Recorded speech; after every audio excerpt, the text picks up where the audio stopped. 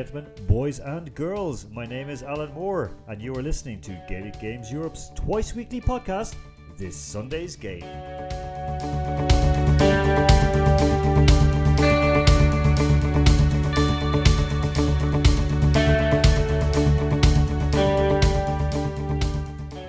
Welcome to This Sunday's Game. Twice a week, each Sunday and Wednesday, we'll be bringing you the best news, views and interviews from around Europe.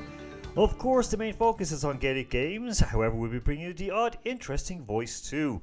We throw in today with two terrific guests. We'll be starting with GGE chairperson Tony Bass and then chat with News Talk FM's Dr. Ciara Kelly. So off to Holland we go, and to Maastricht. Hiya Tony. Hi Alan, doing fine. It's been a lovely few days weather here, so we've all been out and about, believe it or not. There's no restriction on how far you can travel, although they're encouraging people not to travel too far. But yeah, it's nice weather to go for a walk, and apart from walking and painting the equipment, that's keeping me busy. You're always busy anyway. But here in Moscow, for example, we're limited to 100 meters from your place of residence. So where you live, 100 meters. Now, of course, today, the Moscow Metro had a record number of people for the month of April. So there you go. A lot of very important people traveling around the city today. Tony, because when I spoke with you a couple of weeks ago, it was on a Sunday evening, and the lockdown began in Holland, I think, at 6:45, and at 7, everything had to close. How has it been in Holland during this lockdown period? Yeah, well, this is the one thing I've learned now. Lockdowns means different things in different countries. So here, all the restaurants, cafes, cinemas, coffee shops are only allowed to take away now. You can't stay in them. And all the sex clubs are closed as well. Well, actually, the funny thing in Moscow, they allowed massage parlors, saunas, and beauty salons to stay open if they had a medical certificate. However, this past week, because coronavirus cases jumped, nothing related, of course, but they jumped. So they basically said, okay, even if you have a medical certificate, you're not going to the massage parlor. Tony, how is it now? How are the people feeling in Holland at the moment? Are people getting itchy feet, or they just know that they have to get through this period? Yeah, I suppose like everywhere you get a mixture. The Dutch tend to be quite stoic in many ways. They'll moan and complain, but they get on with it. If you're, I'm able to go down to the DIY store, pick up, bits and pieces. A lot of the shops are still open and things. So there's some element of normality. Although where you really notice it is in the evenings when you go into town. There's nothing open because all the bars are closed, etc. So it's very quiet. But yeah. So it is what you make of it, A big difference to a lot of other major sporting organisations in Europe, and not just professional but amateur as well. GGE called quite early for tournaments to be postponed very, very early on. Why was that decision taken, Tony? Well, the first thing where we were coming from was the duty of care to our members and players. And so, it was very obvious that there was, a danger in coming together, and things like we were beginning to get, like we have PhDs in coronavirus evasion now. But at that time, we were only beginning to learn a few things about it. I suppose once we saw, the fact that it was spreading rapidly and the borders were closing, things like that. And, some countries were already closing. Because we have clubs, quite a lot of clubs, obviously in France and Spain and Italy, which were the hardest hit. We were very quickly onto it, and with players having to travel a lot and make a lot of, sometimes they'd have hotel or hostel bookings and flights, etc. We felt that we needed to be out ahead of that as well from a cost perspective, and just so as people know where they stand and they're not thinking this is going to happen or that might happen. And I suppose the third angle really was from the host club's perspective, and they needed to know to cancel things as soon as possible, so as they wouldn't incur bills and things like that. I think everyone likes a bit of certainty. In Europe, we publish a calendar at the start of the year, and we more or less stick with it throughout the year. Although I have no idea what the rest of this season will look like, if there is a this season. Of course, a lot of people are trying to come to terms with, will there be sport? I mean, just a bit earlier today, I was speaking with the head of the Footballers Union here in Russia, and he said that players are itching to do something, but they're actually now indulging their, let's just say, their charitable side, and they're going out and doing good works. GGE clubs are doing the same thing. Oh, they are, yeah. I mean, many clubs are, reaching out, fundraising, doing whatever. I mean, a lot of clubs have become a support network within themselves for their members, and so even some friends of people who are in clubs. I had a meeting there 2 weeks ago, sort of health and welfare officers and other interested parties, and it was amazing to hear there was over 40 different ideas, different initiatives that clubs were taking. And they range from stuff looking at mental health right through to physical fitness, through to occupy the time things, as I call them, like quizzes, and to actually interacting, creating social interaction through Zoom parties and things like that. Tony, we're all, as I hate the word expat, so we're all Irish, but we also have, with a lot of our clubs, say for example in France, where there's no Irish involved in Gaelic games. Mm-hmm. In Spain, large parts in Galicia and so on, where there's no Irish involved, or very, very little Irish involved.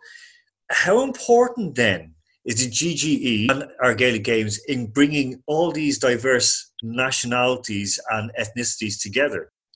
Yeah, well, I mean, it's one of the things that's amazed me over the 16 years that I've been involved now in European Gaelic Games, has been the gradual change from being an Irish-centric organisation to an organisation now which is really very broad-based.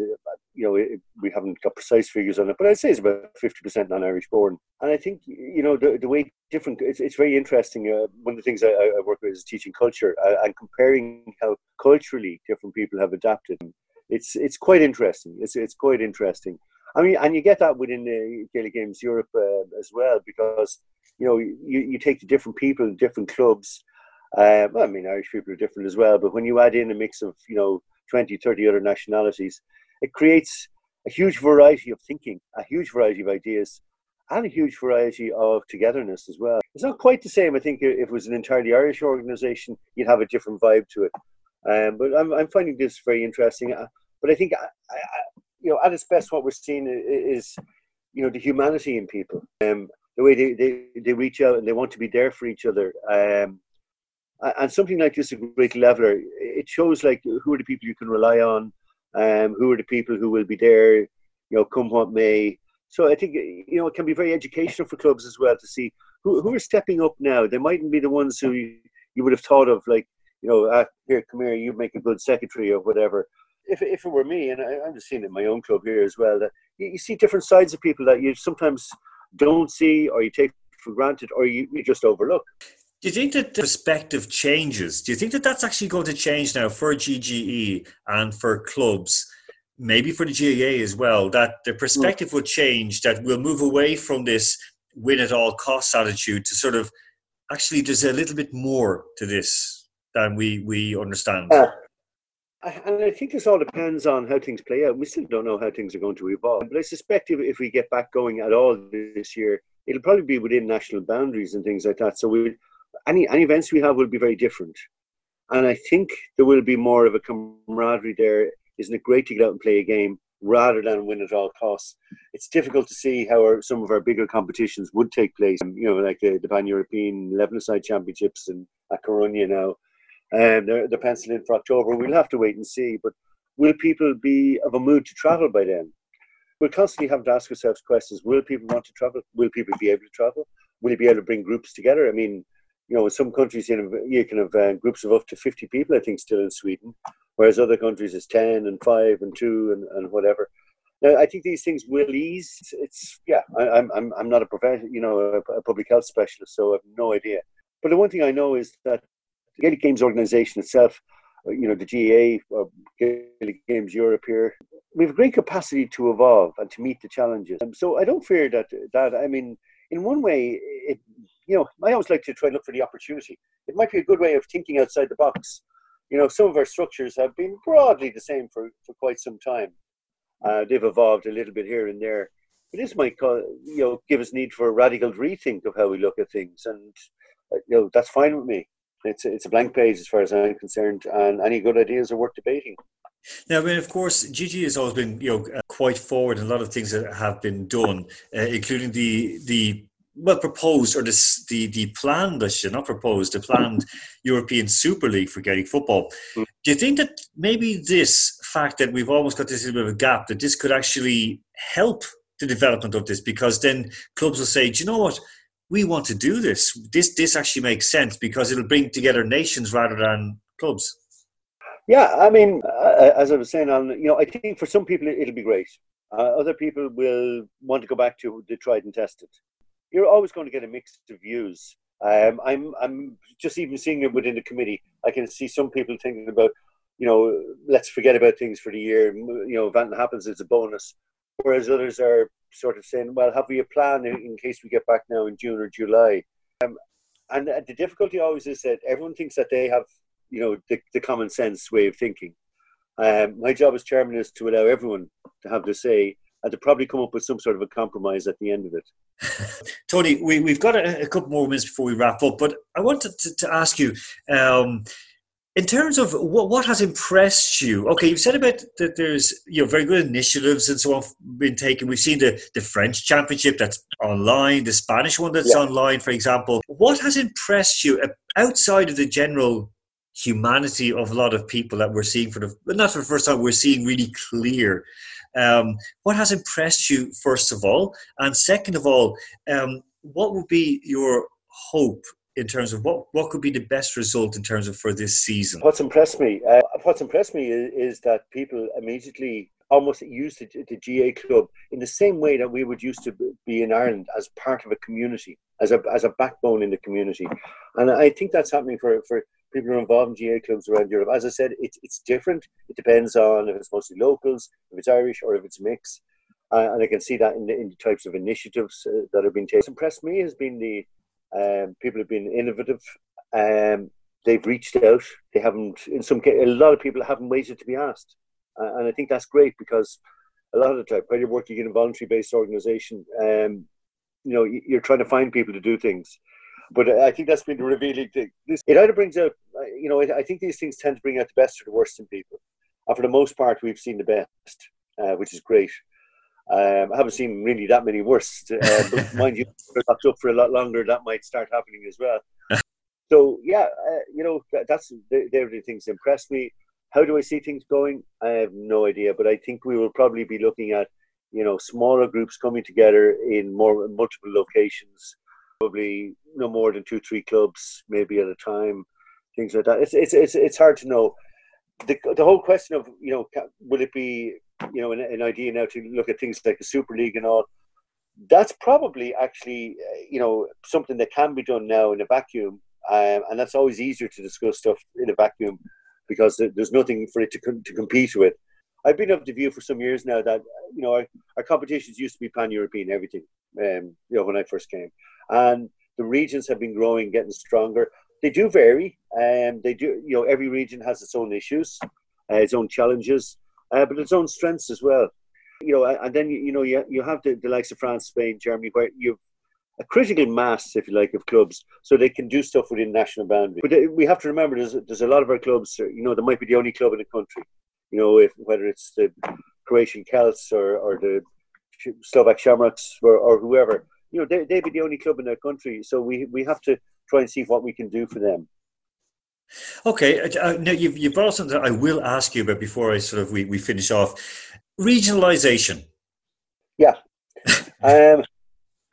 Well, I suppose the easiest way to describe it is that it's about, trying to devolve decision-making and planning and things to the level that's appropriate. So, if you're 20-odd clubs in France, it makes total sense that the French Federation should be the ones doing the thinking, being on the front line and sorting things out for themselves. There's not much need for GG to get involved other than to be a support organisation. It's different, say, maybe in the Nordics, which isn't quite as advanced. But the idea is that we will move towards regions. If you were Irish, you put in the context of, at the moment in GA terms, Europe is a county. But I would see Europe more like a province, with each country eventually becoming a county, and GG being more like a provincial council. That's going to take some time. But if we do get back on track, one of the things coming down the road is, under the World GA banner in Croke Park, much more flexibility for international units to mould themselves into straitjacket of a structure. So the regionalisation will feed to that. Basically, I suppose it's about devolving and delegating and supporting. Tony, just a little bit on that. With Larry McCarthy becoming the next GAA president, will that assist with the international development of the GAA and just especially Europe? Is that a good thing for Europe? Yeah, Larry obviously has that international experience. He's not a stranger to us in Europe. He's been to a few of our conventions, and he gets what we're doing here. And that's always a help in the president. When the president understands what the complexities and the different challenges that each unit faces. I mean, I would have said, we would have seen more action in terms of international units, maturing, developing, and giving more responsibility, more funding, more support. However, the current situation has thrown that all up in the air, and we've no idea how it's going to fall down again. Actually, on the financial side, there's going to be a big impact. Because if the money's not coming in Ireland, the money's not there to support international development as well. That's, again, something we're going to have to look at. It's going to be another challenge. What would you like to say to our Gaels of all different nationalities across the continent and further afield? What do you want to tell them at this time of difficulty that they should just stick with and remember, and to give them a bit of solace at this dark time? Well, I suppose the first thing, it sounds very hackneyed now, but stay safe. Look after yourself. Look after those around you. You've been doing a great job in being there for each other. Continue to do that.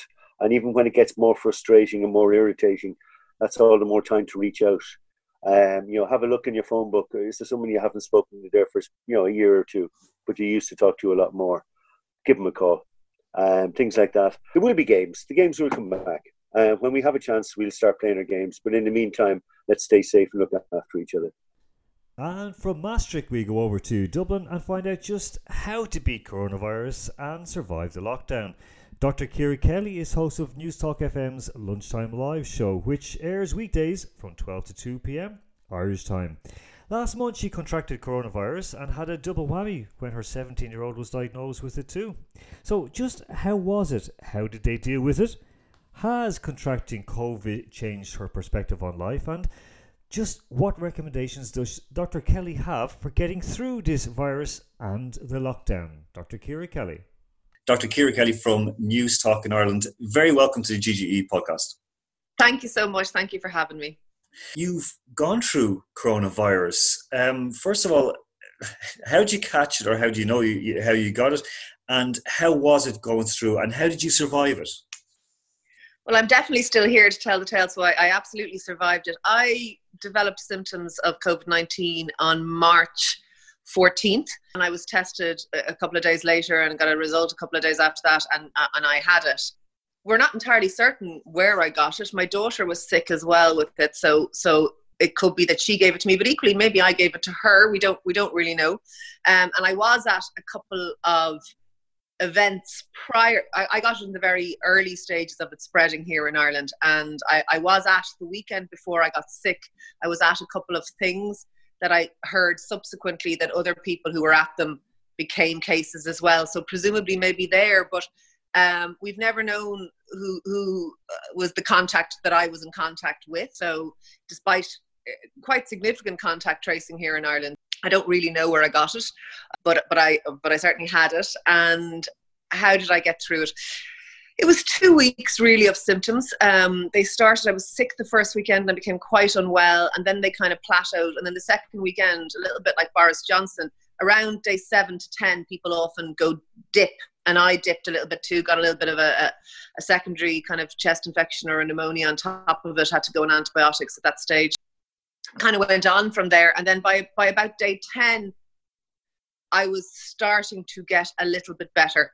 And I would say by day 14, 2 weeks in, I was back able to go for a walk. Now, I was still for a period of time after that very tired, much more so than I would ever normally be. And I'm usually pretty fit and usually pretty healthy, and I don't tend to get sick at all. So it was weird. And I was very short of breath for a good while afterwards. I'm still occasionally short of breath now.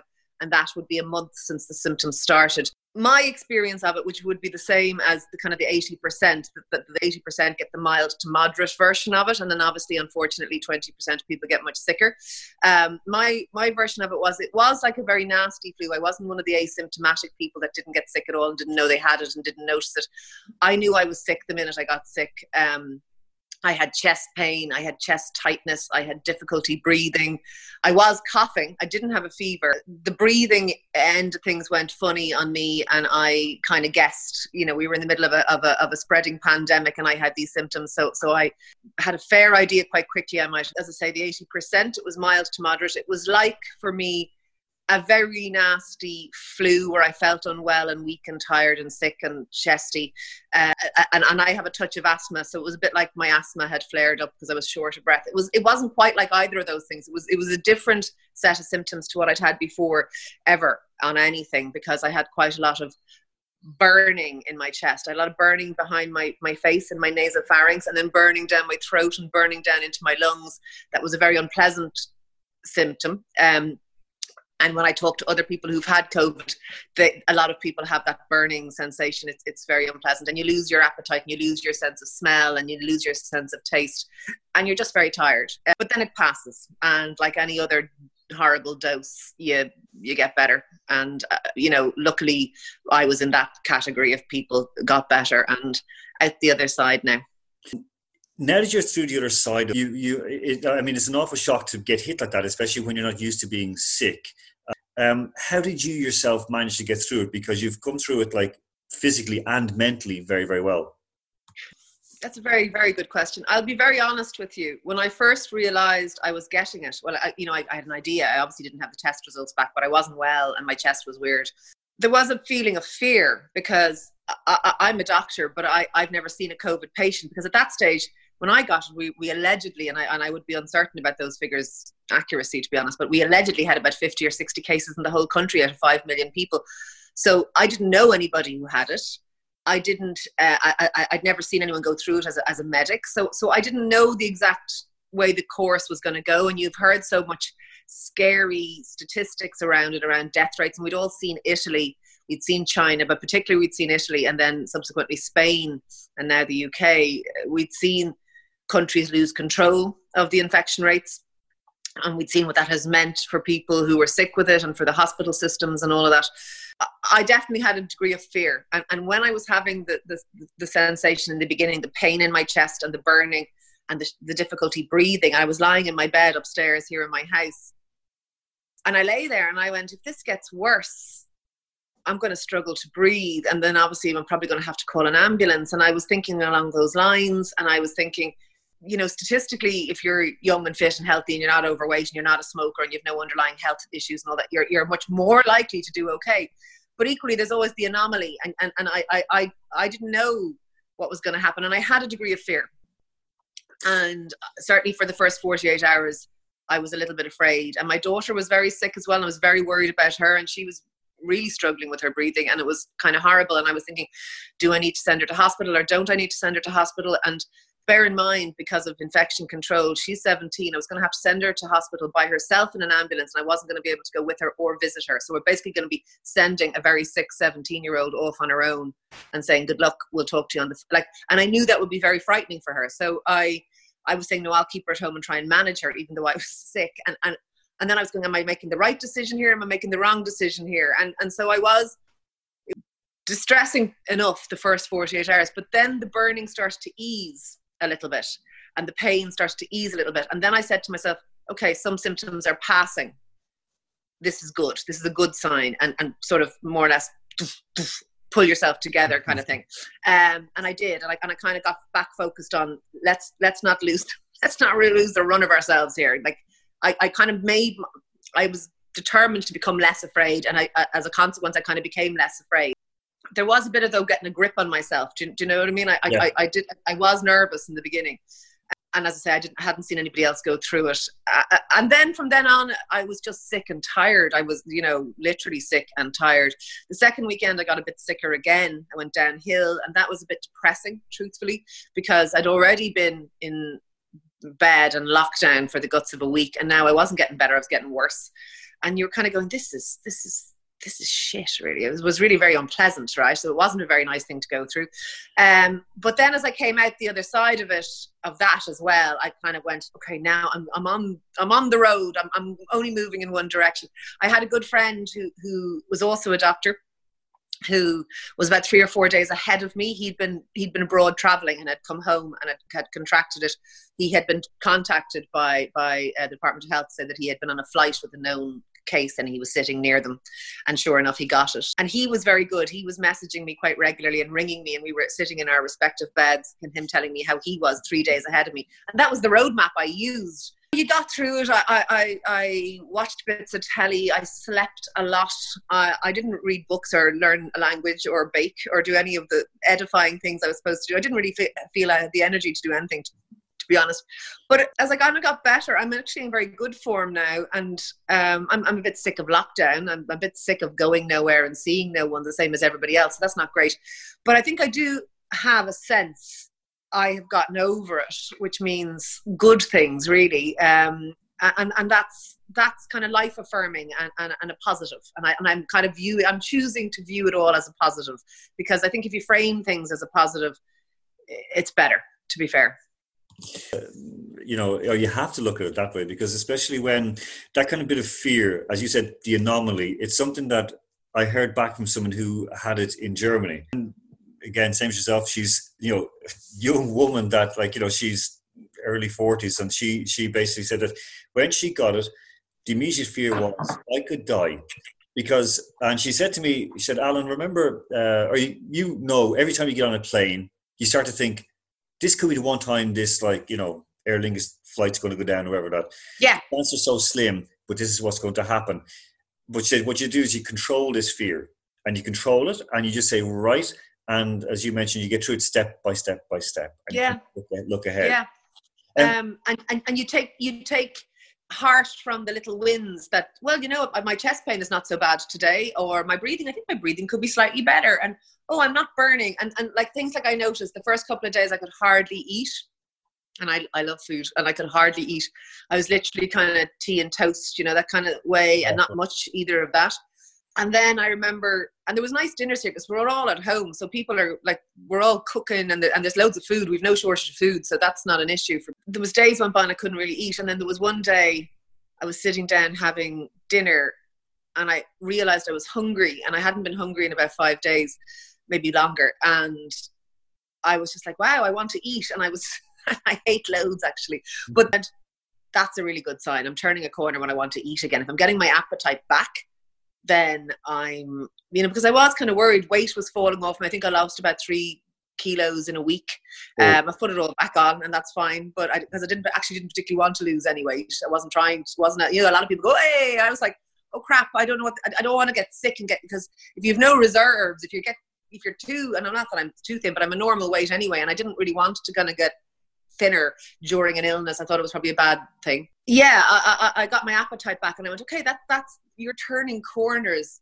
Take note of the corners you're turning, and take heart from all of that. And that I tried to kind of focus on the little wins. That's something that to round up our chat today is to try to get through to people, because a lot of people across, like, you know, we have our clubs. We've almost 100 clubs. I think it's 22 countries across Europe, from Russia all the way down to Portugal and Italy and so on. And a lot of our players and coaches and supporters, they haven't been outside to do anything for a long, long time. And they of course, are getting itchy feet because we're meant to have all our tournaments. We're meant to be traveling. Dreadful. Really hard. We're lost. What advice would you give? Okay, what about staying home? What would be your tips? If you could give, say, 3-4 tips to people who are staying home right now to keep mentally and physically in shape. Because we mentioned, like, mentally and physically, there has to be that kind of balance. Your 100 days of walking was excellent because, again, it's walking, it's enjoyment, it's pleasure to take in the sights around you. So people can't walk now. It's very different to go out and walk any kind of distance. So what would you tell people? What advice did you give, Ciara, to so people would... I really do believe, and it's not just some kind of personal belief, we know this, that exercise not only is good for our physical health, but it is hugely good for our mental health. We know for a fact from studies that moderate amounts of exercise are as beneficial to our mood, for example, as antidepressants. So if you are maybe a severe depression, but with a mild to moderate depression, exercise will be as effective as pills in treating you. So we're all under different regimes of lockdown. In Ireland, we're still allowed out for half an hour to walk, but we have to stay close to home because they don't want people congregating in beauty spots. So you have to be within 2 kilometres of your own home, wherever that may be. And we're still allowed to do it. So I still go out for a daily walk. And if I didn't, I honestly would struggle. But I know in other countries, it's not the same. And if you're living in an apartment, which lots of people are, so you don't have a back garden or a bit of land yourself, that's extremely difficult. I would suggest that you should probably try and cobble together some kind of a regime at home. Not everyone obviously has a home gym, but there are things you can do, and I'm sure it's the same throughout Europe. Like here, what you could do is we have those big milk cartons that hold 2 or 3 litres of milk. If you fill those with water and you use them, they're weights. So that's a good thing. And resistance training, particularly if you're not getting any degree of aerobic exercise going out, you get muscle wastage. So resistance training is important. You can do resistance training like planks, and you can do resistance like bridges, and you can do weights, and you can put stuff on, you can tie tin cans to your ankles and do leg weights and quads and all of that. And you know what? It passes the bloody time as well, because it's really difficult to fill a day when you can't go out. Like we're doing stir crazy things here half the time. We're finding I don't even want to tell you the kind of lunatic things we've been doing at times to kind of pass an evening, dressing up and doing mad things. But if you are there's a completely different topic there to go into, but I'll let it pass. You let it probably as well. We're not talking about cosplay. I'm just talking about putting on funny clothes and kind of, just, it's very long. The day is long when you don't see anybody other than your family. And let's be honest, nobody was designed to spend this much time with their families. But indeed, there must be people around Europe, particularly maybe expats, young people who've travelled for work, who are living alone or living with a roommate or a flatmate. So they don't even have their own family. They have other people in their house or no one at all. I do think that the sense of connectivity is really good. I have found myself, I am not particularly, dare I say it, despite being Irish, a late watcher. But I found myself watching the Late Show for that sense of connection to the group. Do you know what I mean? That feeling of connectivity is important. So I would suggest do your Zoom calls and your WhatsApp calls or whatever, house party or whatever, because those things are good. And actually, I've been talking to people in that manner that I mightn't have even been talking to if we weren't under lockdown. So you're kind of staying connected is important. Getting some degree of physical exercise is important. And you may have to make it up if you can walk up and down the stairs of your building, if you can walk up and down your stairs of your house. Do stuff that actually, at least for 30 or 40 minutes a day, try and challenge yourself. And if you're lucky enough to still be allowed back outside, great, because fresh air and green exercise is better. Try and get up and go to bed around the same time every day. It doesn't matter if, particularly young people's body clocks tend to be further forward than older people. So it doesn't matter if you want to get up at 11 and go to bed at 1, but just do it every day, you know what I mean? Do that kind of thing. Some people journal things so that if you're mentally struggling, write down what's bothering you, read it back to yourself, see if you can make sense of it. But equally, write down the good things. As I said, the little wins. Did you have a shower today? Do you know what I mean? There's days that are better than others. Do stuff that's good for you as well, as in that makes you feel happy. And that'll be different for different people. For some people, it is watching back old episodes of some TV show they like, or old movies, or for other people it's reading a good book, and there's so much available online that you can dip into. So like you mightn't be able to go to the shops, but there's no end of ebooks and for your doesn't even have to be for your Kindle, for your smartphone. You just get the Kindle app, Netflix or your Netflix equivalent or whatever it is that you like to watch. I downloaded at the start of this Google Play because I had watched an awful lot of the stuff on Netflix I already wanted to see. And the joy of Google Play is if you're willing to spend $2.99 or whatever, you can watch anything you want. So you can literally go, do you know what I missed when it was in the cinema a month or two ago? It doesn't even have to be very long. They're all up to date. I missed that. I'd like to see that. And you can sit and watch anything you want. And that is good. And just try and eat and be kind to yourself. Like, you're not in boot camp. I would also say just be a little bit kind at the moment. But also just a tiny bit, and I see this for myself and all my friends and everyone I know, try and go a little bit easy on the booze, because it is very easy when you're not in that routine of getting up at 7 and commuting to work and the long day and the coming home, and that routine is gone and you can get up later and you have no commute anywhere. And even if you're working drinking every day or that kind of thing, it does tend to bring us down in ourselves, even though we do it to kind of hopefully soothe ourselves. That's why we do it. Oh, I'll soothe myself with this. But actually the knock-on effect over the next few days is usually it lowers your mood.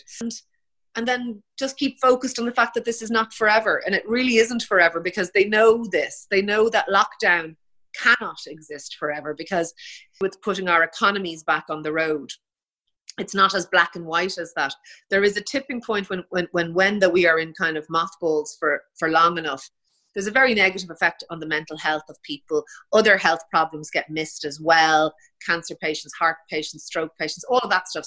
So they know that there's a detrimental effect from us doing this. And so therefore they know that they can't do it forever, or as many people will be harmed by it as will be sort of saved by it. So maybe, so this isn't forever. And I do think we need to remain hopeful. I think hope is really important to the human spirit and the human psyche. One of the categorizing feelings of being depressed is hopelessness, that you feel despair about the future and you feel hopeless. If you have hope, it's very protective of your mood. And I think that having hope and remembering that we will come out the other side of this, and yeah, we will have lost stuff by going into this, but in weird other ways, we may have gained stuff. There is prioritizing what's important to us and all of those things. So I think remain hopeful is a really good message. And I also think one of the great tonics for the soul, and the Irish in particular are great at this, is laughing. Like, I'll tell you the truth. I don't know if I've said this before publicly, but my daughter had it too. And so we kind of ended up sharing a bed. We don't normally share a bed, but yeah. So we were lying in my double bed, the two of us, and we would look at each other and we would say, we'll probably be dead in a week or two. And then we would crack up laughing. Now that's such an Irish thing, I think. I really do. Now, we didn't really think we were going to be dead, but and then she would say to me, you're such a warrior, right? And we would literally piss ourselves laughing, because I was getting, people knew I had it, and I was getting lovely messages and people were saying very kind things.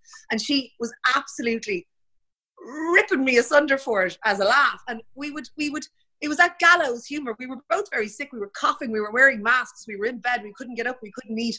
And we'd say these awful things and then laugh and laugh and laugh and laugh. And those little moments, to be honest, were part of getting us through, So I think laughter is a tonic. If you can keep your sense of humor throughout it all, even if you have a hopefully better sense of humor and slightly less dark sense of humor than me, I think that's a good thing, to be honest. The Irish are great crack, and we laugh even in the face of adversity, and we always did. And God knows we've had nothing but adversity. We've had famines and poverty and tenement life, and we never get a break.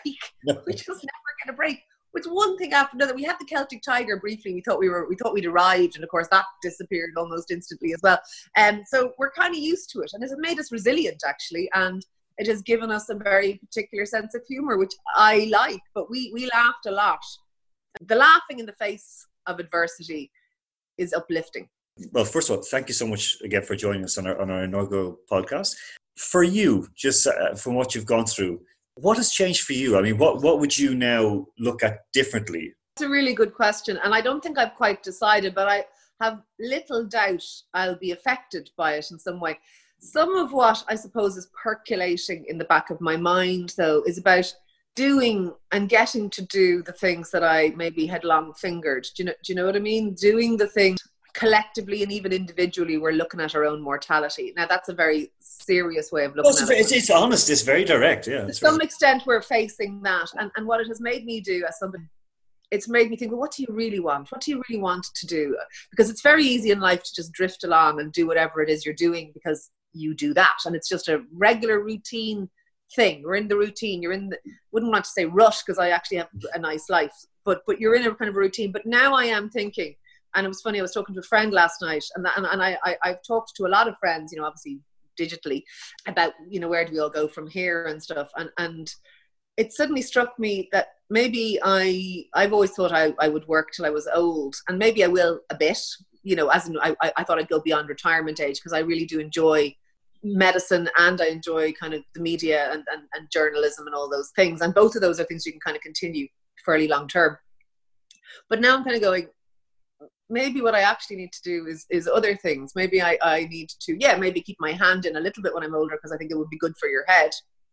But maybe I will write that book or or go traveling or do the things that I used to say I would do and that I kind of forgot about. Because I do think if we learn anything from all of this is that one, life is short, and two is you don't know what's around the corner, good or bad. There could be not so good things around the corner. And the 100 days of walking was very interesting because day 100 was last Thursday, and it was day 100 of 100 days of walking, but it started on January 1st. So it was actually day 100 of 2020. And what a difference those 100 days made. When we went into 100 days of walking, we were normal. Life was normal. And I had no concept, none. I hadn't even heard on the 1st of January of COVID-19. I didn't hear about it for another 3 weeks. I don't think I had even heard mention of it. And so I had no concept that my life could change. And life is change. And that's the truth of it. So I think if we've learned anything from this is it's short, it can change. So make it count. Okay, well, there you go. So daily from 12 to 2, that of course, that is 1 o'clock and 2 o'clock across Europe. So Dr. Ciara Kelly, thank you so much for your time today, and continued health and success. Thank you. Thanks so much. The final whistle has gone on episode 1 of this Sunday's game. Our thanks to Tony Bass and Dr. Ciara Kelly. I'm Alan Moore. I'll talk to you on Wednesday. Until then, look after each other and remember, lessen the stress.